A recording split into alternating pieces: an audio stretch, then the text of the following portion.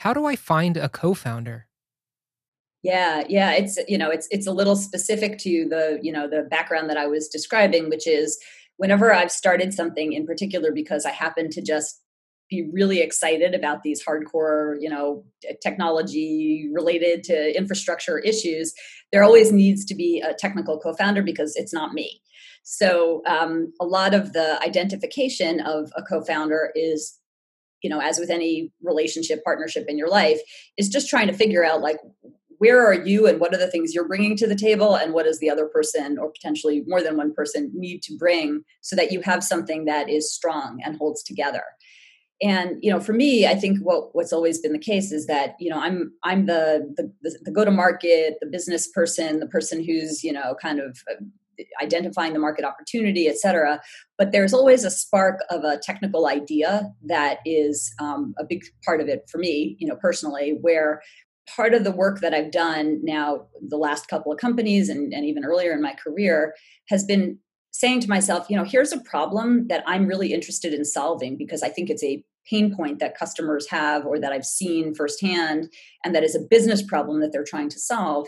And I really want to help them by finding somebody who could solve the problem in an interesting way technologically. And so I'm going to go look for somebody that has the following sets of interests and abilities and backgrounds in their own careers.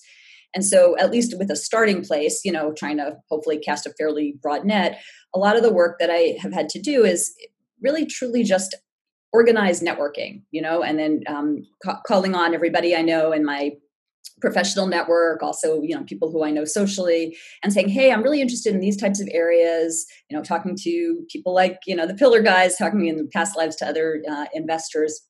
Who do you know in the network who is interested in solving those types of problems or has come out of a background that could be relevant here? And I just want to meet them and say hi, have a call, have coffee, get together. And before COVID, there was a lot of like breakfast, lunch, dinner, drink, kind of cycling through as I was looking to get something started.